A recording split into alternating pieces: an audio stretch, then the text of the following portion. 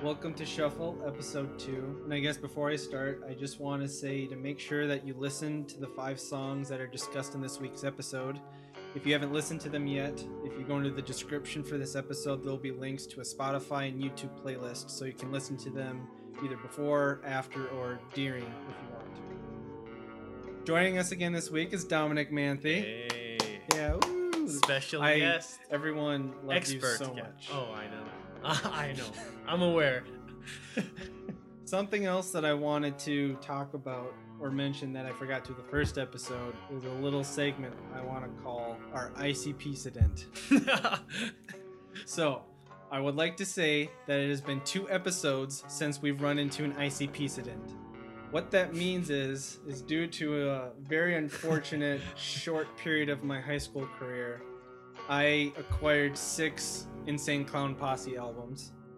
They are currently sitting in my iTunes, and every time I hit the next button to pick out the 5 songs, it's kind of like a game of Russian roulette, where we might get hit with a bullet of an Insane Clown Posse song to discuss. I love it. As of right now, we've gone 2 episodes without, so kind of like how similar to Factory say it's been blank day since our last accident. It has been 2 episodes since an ICP incident, and let's hope to keep it that way. I like that. It's sort of like a part of you've tried to repress that rears its ugly head, and I just get to watch Exactly. the horror, the trauma, relive. It's fantastic. And you know, I could delete them, but I don't. Exactly. Out of principle. I'm owning it. I appreciate that. We all do. I guess before we get into the 5 songs, I thought might be interesting. Is there anything you've been listening to lately that you've really been digging? Doesn't have to be new, just anything. Something new I have been listening to. Okay. And this might be controversial, it might not be, I don't know. It's the new Beck single, Dreams? Dreams. Okay. I love it. I think it's fantastic, and I think it's way better than the stuff that he won the Grammy. I completely agree. Really? I did not listen to the album as much that he won the Grammy for, so I guess I can't completely agree with you on that part, but I do love this Dream single. It's fantastic. It's incredible. Like it is just so catchy, and I don't know, I guess sometimes Beck can be a little out there at times. Yeah. And I think he hit just the right level of like being a little bit out there but still being catchy at the same time. Exactly. No, because there's so many layers to the song, and kind of like you said, sometimes it's just like jarring, like his early stuff. He tries to blend so many genres, but this is like perfect blending of genres, weird digital layers to the sound but it's brilliant. And his last album, it was okay, but it got a ton of rave reviews, and he said in an interview that this was like the music I'd always been too afraid to play. Really? And that upset me. As a longtime fan, I was like, are you serious? Your best stuff was Scared, and now this is what you're... Did you ever hear about that album of sheet music that he put out? I did. I've seen it. Okay, what did you think about that? Honest to God, I have like no opinion on it, because I heard like 3 bands play the music, and I like could not quite gauge what it was. Sure. I at first thought it was a little pretentious. I thought it was a little much. But at the time it came out, I was still living in Minnesota, and I don't know if you're familiar with 98.3 The Current, the Minneapolis radio station. Oh yeah. First of all, I'd like to get a shout out for that radio station because they're awesome. But secondly, they did this really cool thing where they got Beck on the phone, and they got a bunch of local Minneapolis bands to perform all of the songs of sheet music. So like they got a bunch of different Minneapolis-based bands to perform each song, and then after each song, Beck would kind of get on the phone and talk a little bit about the process of writing that song and what he had hoped for it and whatnot. So I thought that was actually a really cool way to go about it. But you know, if they had like recorded that into an album that I could take home and listen, I'd like it more. Yeah. But just the sheet music thing, I guess me not being a musician, it's a little much. It's a little much, Beck. Well, come on, Beck. He outbecked himself. I mean, I guess him saying like, this is the music I was afraid to make, and then the other thing with Beck that I always have to like try to blind out of my head is the fact that he's a Scientologist. True. which He is another like. It sucks. He makes such good music, but you're like doing all these things to make me not want to like you. But at the same time, it gives us an explanation for why he's so successful, because he worships the correct God Well, and follows the right religion. Yeah, and Scientology is definitely one of those religions, cult, that if you do what they say, you will be successful Exactly. magically. Because all of your, Thetans are gone, Exactly. Yeah. or Lord Xenu spirits. Tom Cruise, Bullshit. John Travolta. Come on. You can't get where you're at and still have Thetans. Are you out of your mind? Forget about it. Forget about it. Forget about it, man.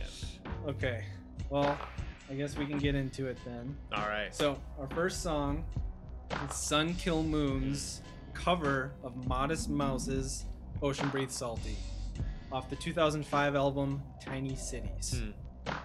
I guess if everyone's interested, Sun Kill Moon, technically it started off as a band. It is now more so the solo project of a man named Mark Kozolik.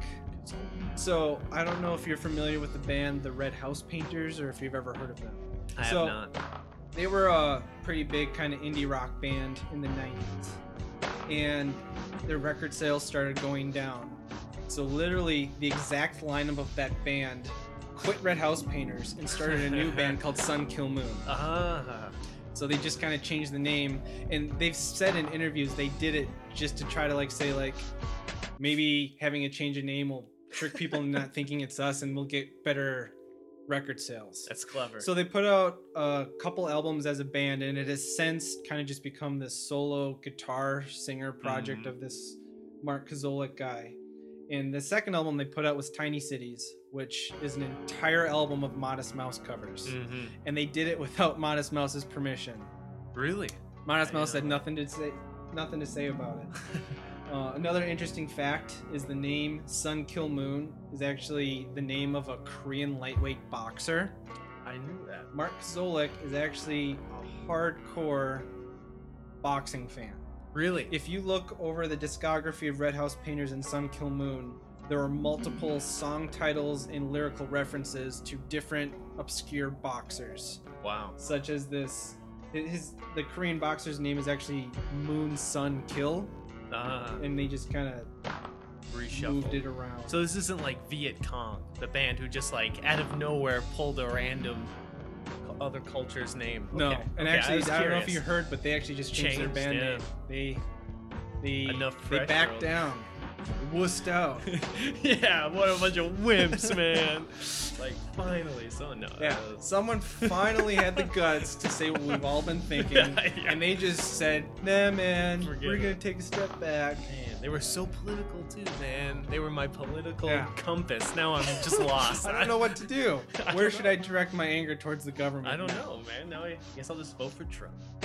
There you go. Yes. Thanks Vote a for lot. Trump. Thanks a lot, Viet Cong band, formerly known as Viet Cong. Okay, so back to the song. Ocean Breeze Salty, Modest Mouse song. Honestly, it is Modest Mouse's version of the song is probably my top 10 songs of all time. If not, definitely my 20. I love that song. Yep. Sun Kill Moon's cover of it is an extremely stripped down, kind of melancholy acoustic guitar rendition of the song. What Yeah. do you think of it? So, I mean, I found myself asking philosophically, what is the function of a cover song? Why? Why does one cover a song? Interesting. And I'm such a complex thinker, I thought of it not one, but two reasons. Ooh, was on. So one, Okay, drop some knowledge. one reason I feel like a band covers a song is simply because they love the band and they love the song. And there's not a reason far beyond that. And a second one would be related, but a little bit different, is that they think they can reinterpret the song in some Okay. way, add some sort of, new layer, kind of new musical meaning to it. And I was torn. Of which of those two this was? Yes, I was See, torn. I can think of a third one Okay. that cannot apply to the song though. What would it be? Live. Yes, yeah, very good. It point. makes Yeah, crowds very freak true. out when they hear a band cover, like, oh, I know this song. Very true. But that doesn't apply to this, yeah, obviously. no, but that's very true. So this, I don't know, because I love Sun Kill Moon. I do. They're really one of my favorite bands that I've gotten into the last couple of years, and I love this song by Modest Mouse. It's one of my favorite Modest Mouse songs. Agreed. And I just couldn't quite match them together. My love for both. It's not bad, but it's not like as good as the original. I agree. I completely agree. Yeah. I don't think it does the song justice. I mean, the Modest Mouse version of the song, I love it so much. Lyrically, I love the lyrics. It's kind of like this whole song about questioning why people have faith in organized religion in a very beautiful, simple way. The Isaac's manic vocals, the layered instruments, I just think it adds up into this like very, I almost want to say like touchingly emotional way. I find the original. Yeah. Whereas the Sun Kill Moon one, it's very kind of apathetic and beaten down almost. And I usually love Mark's vocals, but it almost sounds like he's like singing with a bunch of marbles in his mouth. Yeah.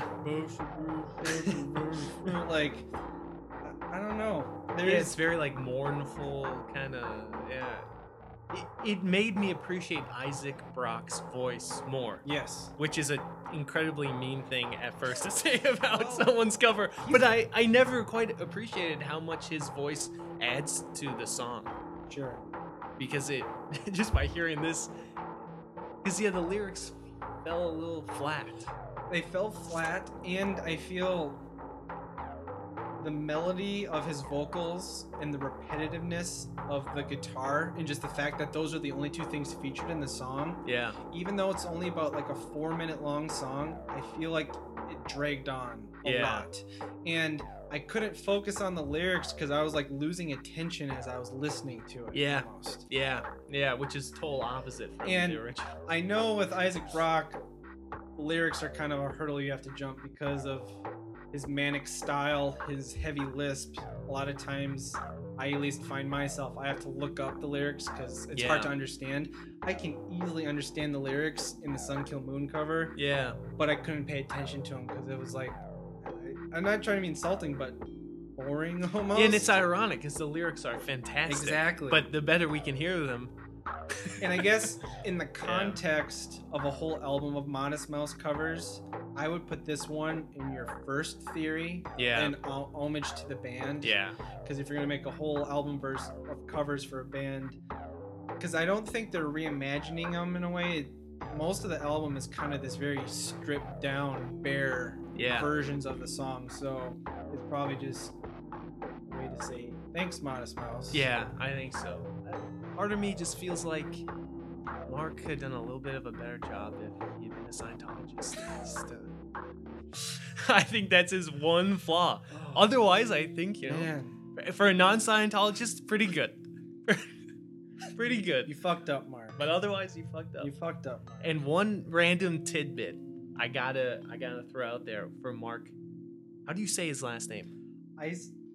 Zolek is my best guess. He is in the movie Vanilla Sky with Tom Cruise. Did you know that? I did not know that. Oh yes. He actually has like a speaking role. He has one line, and it is, "Dude, fix your fucking face." To Tom Cruise? Yelling at Tom Cruise as he's at the club in the bathroom with his mask off, his figure. And that's Mark Kozelek yelling. Do you know any story behind how that happened? I have no clue. I have no clue. I just looked up to see if he had been in the movie.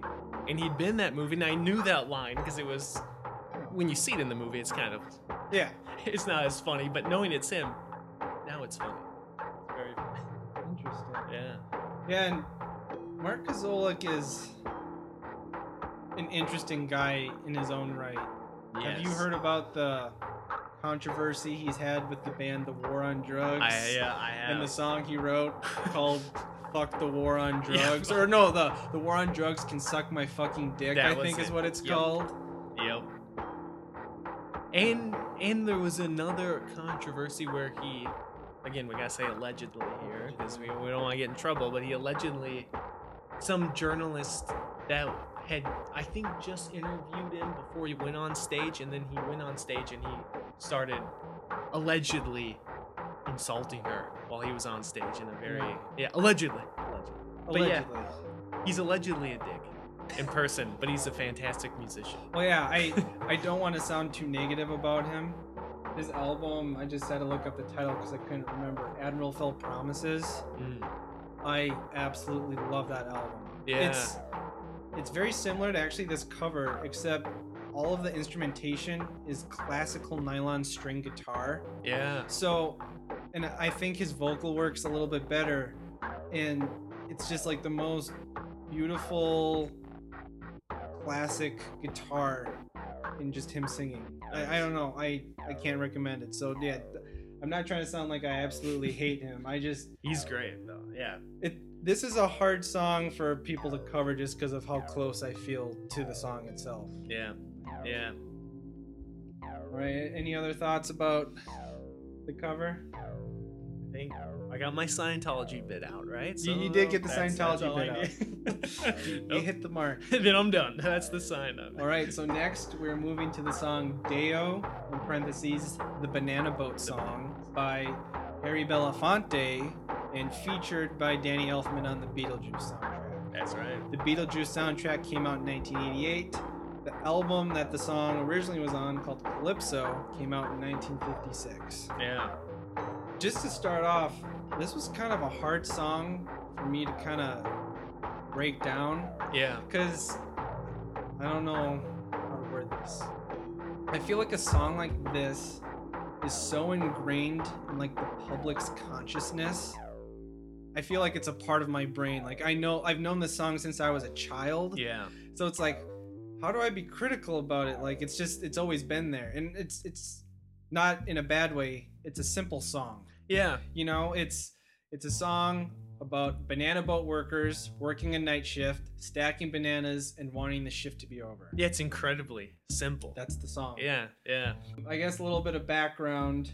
Harry Belafonte is a mento/calypso singer. Mm-hmm. He's one of the most famed. They actually call him the king of calypso, even though he was born in the United States, ironically. In Typical USA. Yeah. Deo, it's a traditional Jamaican folk song. Not many people know about where it originated other than banana boat workers used to sing it because it's a good working song. It's a call and response song. Yeah. One person sings one line, the group responds with "Daylight Come We Want to Go Home." But other than that, I first heard it in the Beetlejuice movie. Is that the first place you heard it? It wasn't actually. I didn't see Beetlejuice until like just 5 years ago. Really? So actually, yeah, this song, I was trying to think when I heard it because exactly as you said, it's like the Pledge of Allegiance. Yeah. It's like you've heard it so many times, you just almost don't even know how to like reevaluate it. It's just so, I don't know where the first time I heard it, but I had heard it a million times, and then I saw the Beetlejuice, and that solidified it as a fantastic song. Because that scene is iconic. Fantastic. But I mean, at the most visceral, basic level, this is probably the most enjoyable song in the world. Ever. No. It is probably of the 5 we had today. If I had to pick one that just at the gut was like on the most basic level. just visceral level, how could you? It's so simple and happy and feel good. Yeah. And there's some danger. You gotta look out for that black tarantula Yeah. hiding in the banana bunch. Interesting fact I found out about this song. It has a B-side associated with it called Starro. I did know that. That was on my iPod way back in the day. You had Starro? I did. I didn't know the song did. existed. So, like we said, Deo is a song about night shift banana boat workers waiting for the tally man to quickly hurry up and count the banana bunches so they can go home. Yeah. They're waiting for daybreak to go home. Starro is about day shift workers waiting for the stars to come up because that means it's time for them to go home. It's literally the same song. Same melody, same everything, but instead of Deo, it's Starro. Me say start. It's a genius way to make twice It's- as much money. Exactly. at the same It's like we only have to change one word, and we have a whole nother song. Yeah. Well, another very famous cover by Sir. Well, I'm not sure if he's British royalty, but he should be Sir Shaggy. Like Shaggy the. 1990s. I didn't know he Shaggy did a cover of this Oh, song. he did a cover. Fantastic. Of Deo. Yeah, he did. So I highly recommend that one. If you talk about radical reinterpretation, Shaggy style. Can you understand anything he's saying? Only because I've heard the original. Okay. Oh, I had no idea. Yeah. Oh yeah.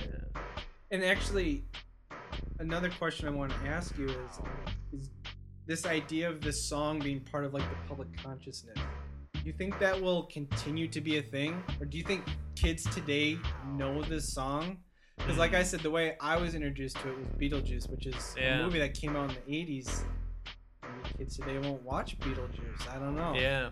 Well, they are gonna make a sequel allegedly. That's They true. better put that in there. But yeah, it's a good question. I don't know because he's getting very old. He is still alive apparently. He's like 90. Oh no, Harry Belafonte. Yes. Put Harry Belafonte as He is. Beetlejuice. He's still alive, but yeah, it's a good question. Once he's out of the equation, put it lightly. Well, what kind of legacy will the song have? I don't know. It's a good question. Because I can't say, other than this song, I have much. I don't think I have any other Calypso Memento songs in Yeah, my library other than this. And it's not even because I have one of his albums. I got it off the Beetlejuice soundtrack, Yeah. which I also don't know where I got that. Well, when did this song come out first? Like 50s. I think. 56. It was recorded in 56. I mean, like they said, it's like a traditional folk song, so who knows where the song originated. But Yeah. it was... The only reason we know about it is because of Harry Belafonte's cover of it. Yeah, So yeah. the 50s is when it came into the public's mind. I Yeah. guess. Well, 60 years for a song. That's good enough. Yeah, maybe. Can't be upset. Maybe it'll be a great, and it's gonna be like Shakespeare. Yeah. Everyone's gonna know. Deo. The Banana Boat song. It is. Again, yeah, it's odd. It was the least. I had the least to say about it. Of everything we I listened to. agree. But it is probably the most just viscerally enjoyable song. Yeah, you don't have to think about it. Yeah, It's just exactly. on in the background. It could. In fact, I would be surprised if you played it for almost anyone. I can't imagine someone saying they hate it. Someone I just could not gets up ima- and walks away. This is not I for hate me. it. I hate This it. is not for me. It's got something. It's got bananas. It's got wine to go home. It's got a big tarantula. It's got alcohol. It's Work got- all night on a drink of rum. There you go. See, come on. Bananas, spiders, rum. Where can you go There wrong? you go. It's the perfect equation.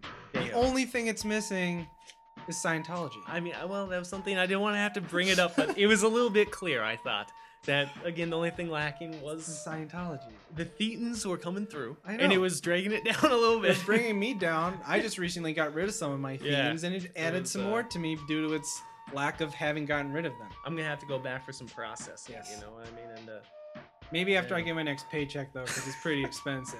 but it's worth it. It's the only Worth thing that's every worth it. penny. All right, let's move on to The Game of Love and How to Destroy It by Dane Cook. This is off of Dane Cook's HBO special Vicious Circle, which came out in 2006. I'm sure all of you are familiar, but if you're not, Dane Cook with Sir Dane Cook. with Sir Dane Cook, stand-up comedian from Cambridge, Massachusetts. I I thought can you were never gonna say say that Cambridge University. Oh, was no, like, Um, I would have guessed. I would have guessed. due to his highbrow comedy. And When he says relation shit. Wow. I want to get into that, whoa. but hold on Okay, one sorry. second.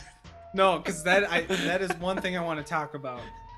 For those of you who aren't familiar, Dane Cook's stand-up comedian. He's a very controversial figure in the stand-up community.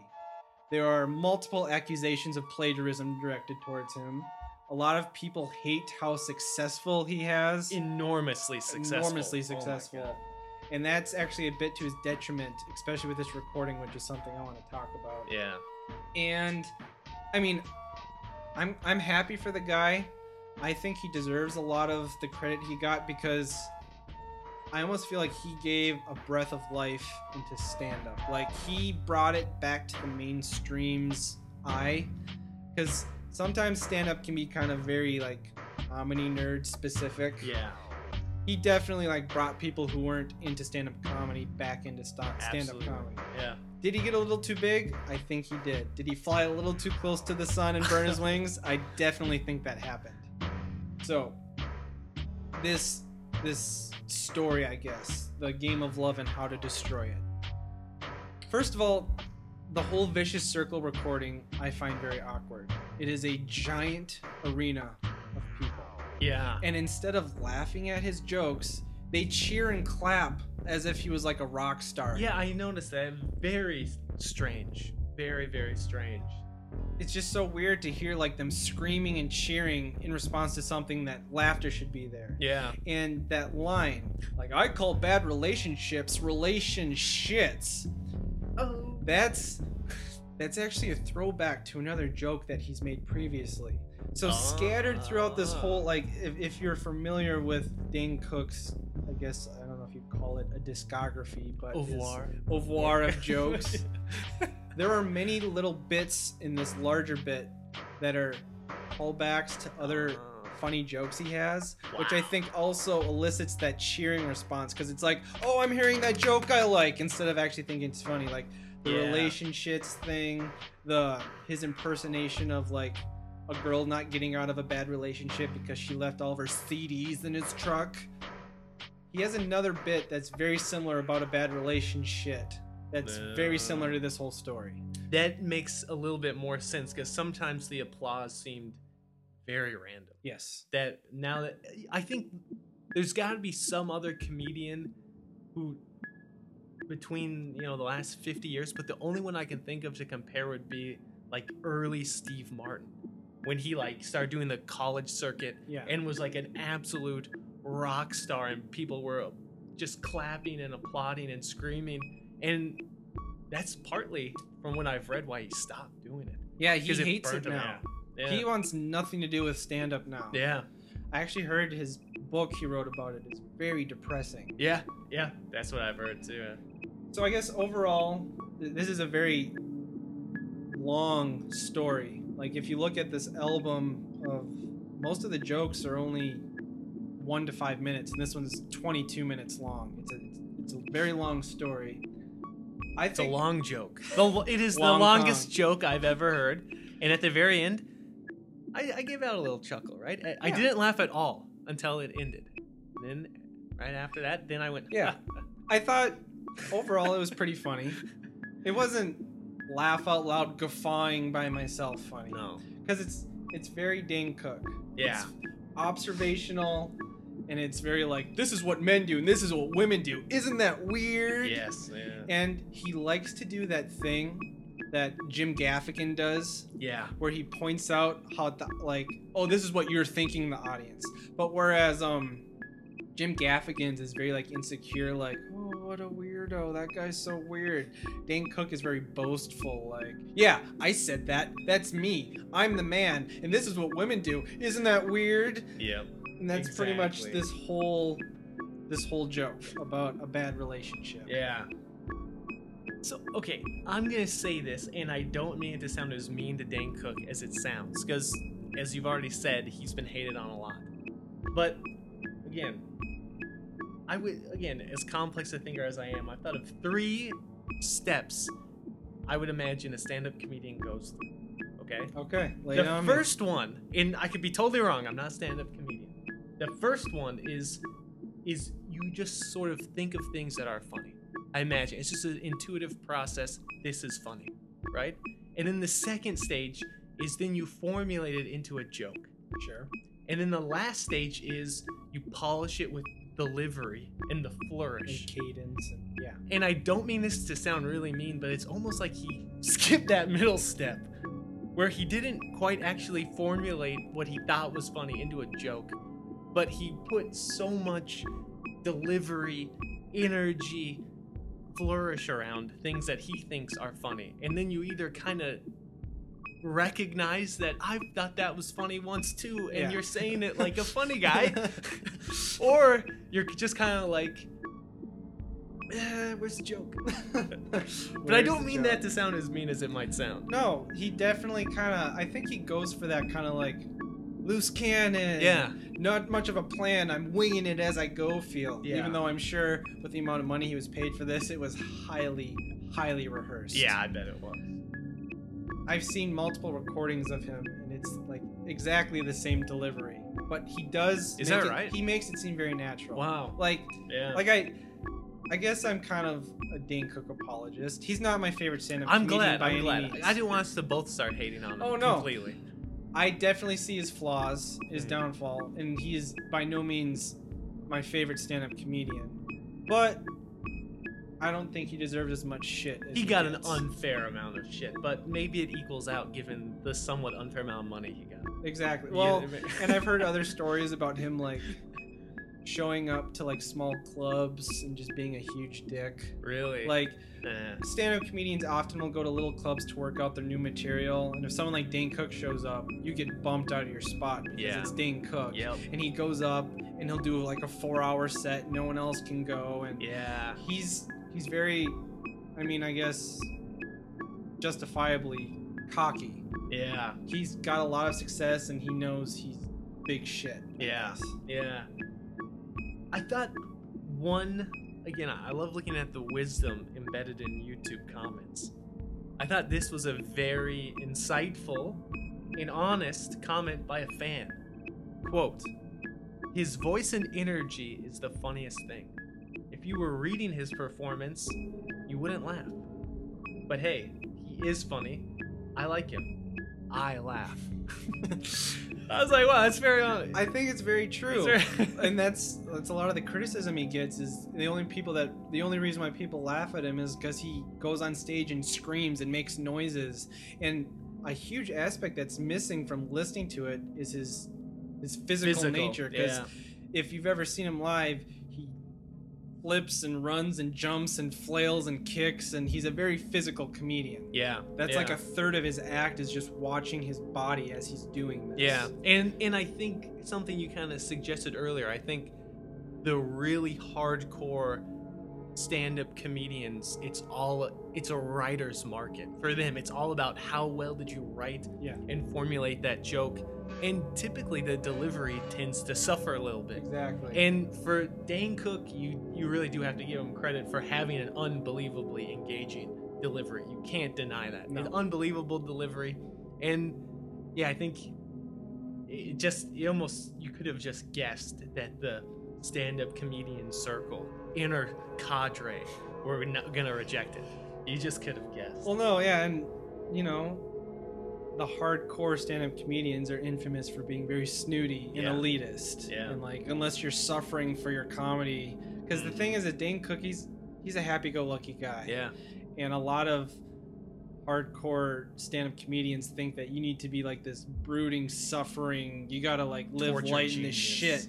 And that's where the comedy comes from. Is the Yeah. pain. Yeah. Like, and did you ever listen to Mark Maron's interview with Dane Cook? I think I did like a couple of years ago. He was a huge dick to him, which Oh, is to be really? expected. Well, and Then actually, I didn't hear it. Yeah, I he wouldn't prefaces remember. it with the fact that he was about 10 days into quitting nicotine, so he was on edge to God. begin with. But, you know, Mark, he's got no censor. He went straight into asking about, like, the plagiarism stuff. Yeah. I will say that Dane has gone about the plagiarism accusations in a decent way. I Yeah. don't know if you saw the episode of Louis that he was in. Yeah, it was brilliant. I thought that was awesome. I mean, that was Louis and him saying, "Look, we're adults. Water under the bridge. Let's make something better out of this rather than focusing on the negativity of it." Yeah. That was a hilarious episode. Yeah, it was very great. awkward, very Louis. Yeah. Very great. No, it was Dane Cook. I just, the last kind of thing I'll say to kind of hate on him, but this isn't hating on him. It's hating on the effect he's had, which is both good and bad. As you said, he did rejuvenate comedy. People Yes. that would have never given a shit about stand-up comedy were introduced to stand-up comedy, without a doubt. But at the same time, I feel like after Dane Cook came out, and throughout my sort of very limited small little social world, occasionally, like at parties, I would meet people who would all of a sudden start thinking they were really funny. And they would tell stories that I didn't think were particularly funny, but they would have the most outlandish delivery. And it was just like, you listen to a Dane Cook album, and now you think you're really funny, and now I have to suffer for it. And they skipped that second part. They skipped the second part where they didn't actually formulate it into a joke. Exactly. Like, so. oh, this thing's funny. Exactly. I'm gonna yell, and it'll be really funny. Exactly, and I'm gonna have a captive audience. I mean, I do feel like a little bit. While I'm an apologist, I'm not saying he deserves some of the shit that got thrown at him. Yeah. You know, he probably never asked for it. Like, he was kind of probably thrown into the spotlight, but when you're in the spotlight, you have to accept the hate as well as the love, because everyone's looking at you. Yeah. But we can never forget his role in Mystery Man. Let's never forget. That is true. His brief cameo. There's a lot of good cameos in that movie. Tom Waits was in that movie. Yeah. Man, I can't wait for Tom Waits on. All right, let's move on to Little Man by Atmosphere. Ah, yes. It's off Atmosphere's 2005 album. You can't imagine how much fun we are having. Atmosphere is a hip-hop duo from Minneapolis, Minnesota. MC Slug and DJ Ant. And if you're not familiar with Atmosphere, they are probably one of the biggest indie underground hip-hop groups in the world. I also just love them because they're from Minneapolis. Yeah. I actually kind of met them once. Really? They were doing a signing at the St. Cloud Electric Fetus while I was there, and I got to kind of say hi to them, and they said hey, but there was also a huge line of other people, so it's not like I got to like sit down and have a conversation with them. No, very. They are founding members of the Rhymesayers, which is one of the largest underground indie hip-hop record labels. And other than that, that's about all the background info I got. So what did you think of Little Man? I thought, I don't know Atmosphere enormously well, but being from the Midwest near Minneapolis, it was impossible to not encounter them. And yeah, fantastic. As always, I love just the rhyme, very good, but the beats and all, the horns and the vocals in the back, fantastic. I just think their music is really good, really good. I agree. And actually, all the background music, the beat and everything is entirely a sample of a song by the OJs. Oh, okay. The OJs are an American R&B disco group from Ohio. They're actually still around today. They were really big back in the 70s, and it's their song Who Am I? And Ant took that and just sampled it and remixed it, and that's the entire And it's awesome. I love this song. It's very introspective. It's very raw. It's very honest. It's very Slug. If you are, for people who are more familiar with Atmosphere's discography, it's kind of, I don't want to say typical, but he's a sensitive guy, and that's kind of the whole indie underground hip hop thing. It's like, let's sing about real stuff and not about bitches and cars. Yeah, exactly. So the song is split into 3 parts. It's 3 letters. The first letter is from Slug to his son Jacob. The second letter is to his father Greg, and the third letter is to himself. I construed Little Man to have multiple meanings. It's the title of the song. His son is his little man. Yeah. He is his father's little man. And in the third letter, he's calling himself a little man because he's pointing out all of his downfall, and he's kind of belittling himself with the term little man. Yeah. Did you get any insight from that? Yeah, I liked. Okay, I mean, when I first heard just the first verse, and I was like, okay, this is to his son, and that is sort of its own genre of music almost. Yeah. The musician making a song for their son, and I did a little research, and bear with me, but these are all the musicians. Actually, this is just the biggest musicians that have done a song for their kid. Okay. This is just a few of the highlights. Is Eric Clapton on that list? Eric Clapton. Okay. Led Zeppelin, Jay-Z, Neil Young, Bowie, Rolling Stones, Radiohead, Billy Ray Cyrus. That song Yeah. obviously failed. Come on. Billy Joel, John Lennon, Joan Baez, Lenny Kravitz, Rod Stewart, reworking Bob Dylan's Forever Young. The list goes on and on. Is that only from male singers to sons? Not there's like 2 or 3. Bjork and Joan Baez only females. Otherwise, yeah, it's But those are all to sons. yeah. Because Eminem wrote a song for his Oh daughter. yeah, for his daughter, true. But I guess that couldn't be on that list if it's only for sons. Yeah. Oh, this is probably You gotta just keep- children. we This gotta- is probably We gender gotta keep inclusive. the patriarchy Yeah. going. But let us not forget the greatest, inarguably, it's not for debate, the greatest song, With Arms Wide Open by Creed. That's by far the greatest ode to a child. But there are some generic, parts that emerge from these. There's usually some kind of apology to the kid, like Which this look, song does. Exactly. Yeah. Look, I'm not around. I'm bad, and I'm probably you're gonna resent me at some point in your life, and this song will maybe, buffer that a little Yes. bit. There's always this sort of I'm proud of you in some way, Sure. right? Which he also said in the song. But it's also a bit of cautionary, but be careful, kid. Your dad's not quite around all the time, so you gotta, handle yourself. And then there's always a little bit of hopefulness. And I would just thought it would be fascinating to survey all the kids that have been on the receiving end, and ask them, did you like this song? What are your reactions to this song? Has this affected your life in any way? I would love to just get them all together, all these musicians, kids, and be like, what'd you think? Well, one interesting thing is this isn't the first song that Slug wrote about his child. Oh, really? So this song is supposed to kind of take place right as the kid's kind of growing up, entering the pre-teen years. So I might be getting this wrong because I do like Atmosphere. I don't know their discography by heart, but I believe the first song is kind of, he's worried about failing his son raising him, but he realizes, like, by me being afraid, I'm not going to do it. So it's like I'm realizing the problems that could happen going forward, and I'm going to change my path. Yeah. And this song is like, oh fuck, I didn't change my path. Yeah. And one thing I did really like about this song is the first 2 letters to his son and father are kind of thank you letters. Yeah. The thank you letter to his son is, this is all the positivity you add to my life, and I want to thank you. This letter to his father is like, look, you were a terrible father. You beat my mother in front of me, you did coke, and now I'm never going to do either one of those things. So I just want to thank you for scaring me so much as a kid that I'm never going to do that to my kid.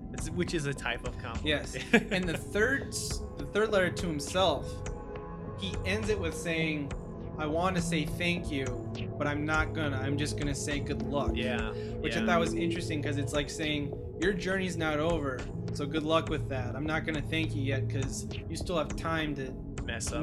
or you have time to fuck up or to not fuck up. Yeah. So good Yeah. luck with that. Yeah, and I thought having 3 different sort of people being addressed made the song much more like complex and interesting than just the standard, just one note kind of song to your son. So yeah, it was I thought that really added nuance to it. And what I liked, and not that I disliked the opposite of this, but I liked how straightforward the lyrics were. Like, I'm thinking back to listening to Whammy on the first episode by Death Grips. Yeah. I have no idea what the hell that guy was talking about. Yeah. Like, I had to do research on what Whammy was. Yeah. Like, I liked how I did have to listen to this multiple times to like really get it, I feel, but it was relatable, I guess is the best way to put it. Yeah. Yeah. I liked how honest it was. I liked the beats. Oh, I like the song a lot overall. The only complaint I have is that it ends really abruptly. Yeah. Yeah. It's true. kind of jarring almost. Like, he finishes that 3rd letter, there's like a couple measures of music, and then the beat just quickly fades out like that. Yeah. I don't know. I wasn't a fan of that. Yeah. That was a bit jarring. That was it. Do you know what the next song is on the album? Not off the top of my head, maybe but it ties in. the way that the song fades out, I don't think it would like transition into the next song. Yeah. So I think it just ends. But I guess I don't know how you'd end it because This song is literally just the 3 letters. There's no bridge. There's no chorus. It's just letter 1, letter 2, letter 3, done. You know? So maybe it's appropriate. I don't know. Someone who did know how to end a song, Creed. Just saying, that's You gotta end it with arms wide open. I'm just waiting. Someone out there who's like a great technical wizard, mash up this song with arms wide open. See what happens. It's not open. It's open. Yeah, open. Little man. Open. It'll win another Grammy. Yeah. And a song that. You hear about a couple of years ago how the lead singer of Creed made this video on YouTube asking his fans for money? Yeah. He's been in the news just recently. Someone close to Scott Stapp. He has a name, Sir Scott Stapp. Come on, sir. He's a Scientologist. Yeah, exactly. In the Church of Scientology, his theme levels are quite low.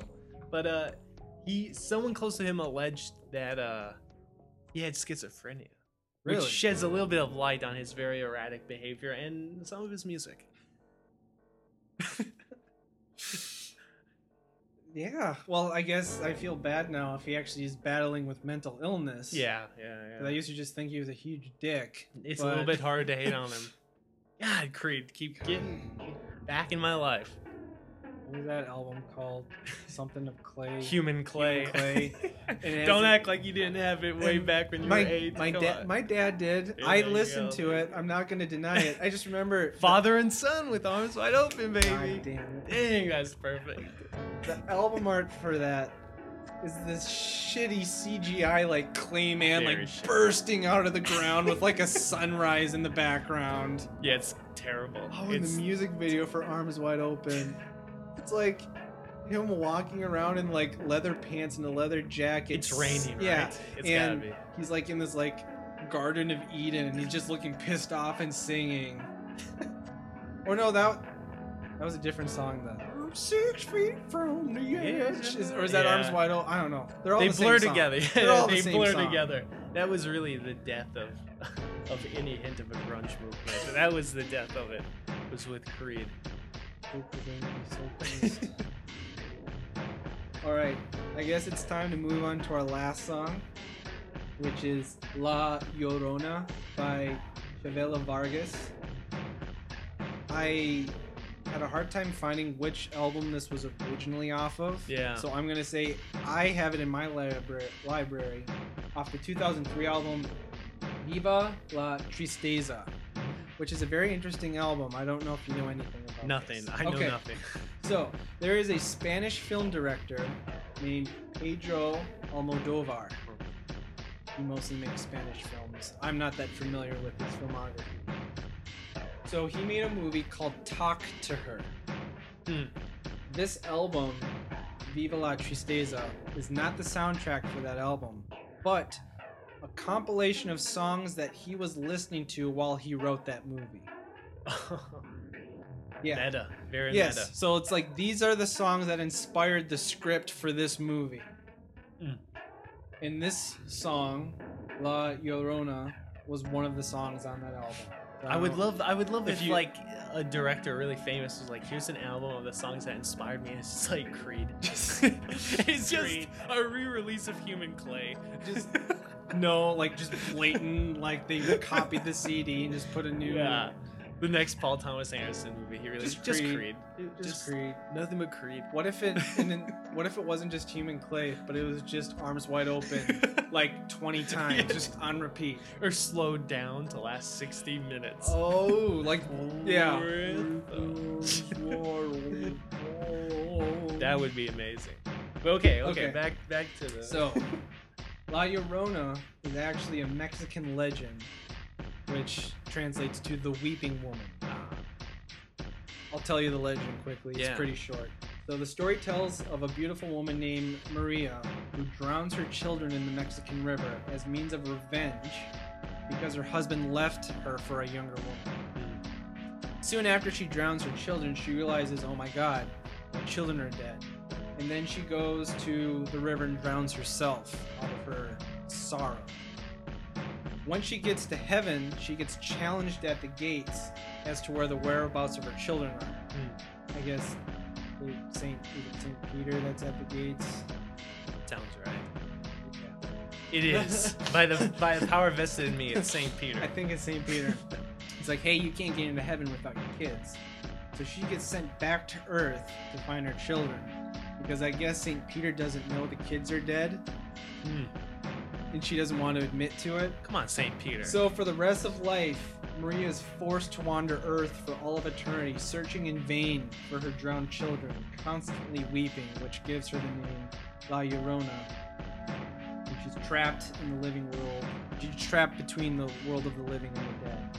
And there's like legends of certain parts of the desert where you can hear weeping sounds of women. I guess there are hundreds upon hundreds of stories and movies and songs inspired by this. Actually, I don't know if you ever saw the movie Shutter Island. Yeah.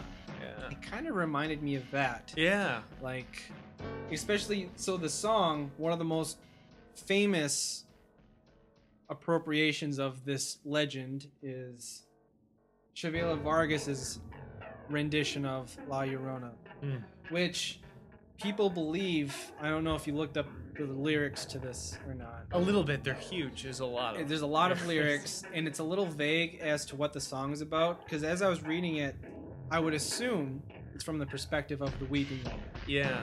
But actually, a lot of people, a common interpretation of it is it's actually has really nothing to do with the legend of the weeping woman. The song is about a man who falls in love with a woman, and then he soon realizes that she's crazy and doesn't want to stay with her. Wow. But anytime he even thinks about leaving her, she starts crying uncontrollably. And he does everything in his power to leave her, but he just can't because of her mind games. That's why the songs lasted so long. It caters to both. Exactly. You got the male and So, the female crowd. Right? He is so overcome with depression and sorrow that his only option is to go drown himself, because it's the only way to get out of this relationship. Yeah, he's right. So the only reason why the song is called La Llorona is because he is similar to the weeping woman in that they both drown themselves out of their sorrow. I don't know. Wow. So now that you know that, paired with what you already thought about it, what do you think of it? See, that's weird because I thought it was like the happiest song I've ever heard in my life. It was like, I thought it was, now you're telling me this is bumming me out. This is so, if anyone has heard this, it sounds so happy. I'm kidding. No, I believe it. Yeah, because she almost sounds like she's crying while she sings. Yeah. It is the most haunting song I think I've heard in a very long time. Yeah. I don't know, and it's just good. Is there, I think there's, because I looked and it's in the musical genre of ranchera. Yes. Which usually has a lot more instruments, and this is just her and her guitar almost crying. Yeah. And she actually talked about that because she's famous for the ranchera style music, and she stripped it down. She got rid of the trumpets and the string instruments. It's just a guitar and her, and it's brutal. So stark, and like there's moments where she's crying, and then it ends with such fire and explosion and crescendos with her. I think the last line is just moss, and then it's just over. Yeah. I thought it was heartbreaking and beautiful. It was incredible, I thought. It made me wonder, how would Mark Kozelek have done it? Well, what would his cover the have been? explosion wouldn't come at the end. Yeah, it would just trail off into like the sounds of him drowning himself, probably. Yeah, exactly. No, this was, it was weird because this was like a 7 or 8 minute song. Yes. It's long, but it really was, it didn't, and I don't even know the words, obviously I speak English, I'm American. Obviously. I don't know other You languages. speak American. Come on, I speak American. But, it was beautiful and haunting. Yeah, it's kind of brutal song, but, yeah. I will say that's a good point you raised. Like, it's an 8 minute long song, and it didn't feel 8 minutes at all. No. Whereas the Ocean Breathe Salty was a 4 minute long song, and it felt like an 8 minute long Felt about song. 8 minutes, yeah. I don't know. She definitely kept me engaged. Like you said, even though I didn't know what she was saying, the emotive nature of her voice just really drew me in. Yeah. I felt like her tears and her anger and some of the lines that she was like almost whispering. Like, it was like, I don't know. It wasn't like blatant sadness. It's like retrospective sadness. Yeah. Almost, or Yeah. nostalgia. Yeah. Yeah, apparently one of her nicknames, because she's hugely famous. I think she just passed away within the last 10 years. It was recent. Yeah, hugely. I mean, enormously famous in South America and Mexico. But apparently one of her nicknames was the rough voice of tenderness. I thought, wow, that's very accurate. That is very accurate. It's tender, but incredibly rough. I mean, yeah, it's very emotionally complex. But yeah, great song. I also read that at the age of 80, she came out as a lesbian. Is that right? Yes. Wow. Yeah, because I had read something about how, like, from my, like, in her, like, 30s and beyond, she would, like, sometimes try to, like, dress as a man and perform and smoke cigarettes and have people just assume she was a man, which is amazingly progressive for what I assume was, like, 1950s. Yeah, well, and I in the research I did of her career started pretty late in her life. And then she took a huge hiatus because I guess she was a raging alcoholic for like 15 years. And she had to like take time off to get healthy. And yeah, she died very recently and was very successful late in life. Like, I think when she originally did her rendition of the song, she was quite young, but the recording we listened to, you could tell from her voice she was quite old. Yeah. But she still just had this fire in her. Yeah. And it wasn't whiskey. Yeah. It was emotion. Yeah, exactly. All right, well, I guess that kind of wraps that up. So, of the 5, do you have a favorite you'd say? So I can't pick Creed, just to be clear. Okay, other than Creed. Okay. Other than Arms Wide Open. From here on out. What's your second favorite? Just for the record, from here on out, whenever Jared asks what my favorite song was, the subtext is besides Creed. Also, this will definitely be Dominic's last appearance on the podcast. Harry Belafonte. It's got to be. At the most basic, visceral level, it's just a universally undeniable song. It's beautiful. Deo. Sign me up. Get me on the banana boat. I want one of them I'm bananas. down. I'll work all night. I'll drink at the rum. Sign me up. I think I'd have to go with Little Man by Atmosphere. I don't know. There's so much shitty hip-hop music out there that Atmosphere is just too good to pass up. And this is one of the most incredible songs I think I've heard by him. I don't know. I guess I'm a sucker for, like, sensitive hip-hop artists. Anytime they break it down, be like, you know, I'm not all bad. And, it's rare. I dug it. Because I think hip-hop is, like, so synonymous with like in your face and intimidation. Machismo. It's nice to see the walls break down. Yeah. And I'm not trying to like knock them for that. It's kind of built into the culture of hip hop and rap. The machismo. Yeah. Yeah. Well, I guess that's that. Thank you for helping me with this again. Thank you for having me. Yeah. And other than that, I guess we need to pick out the playlist for next week. Hold on one second. All right. I have my iTunes open here to pick out the playlist for next week. I have Dominic here to make sure that I'm not lying or cheating the system. So our first song is Straws Pulled at Random by Meshuggah. The next song is My Buried Child by Swans.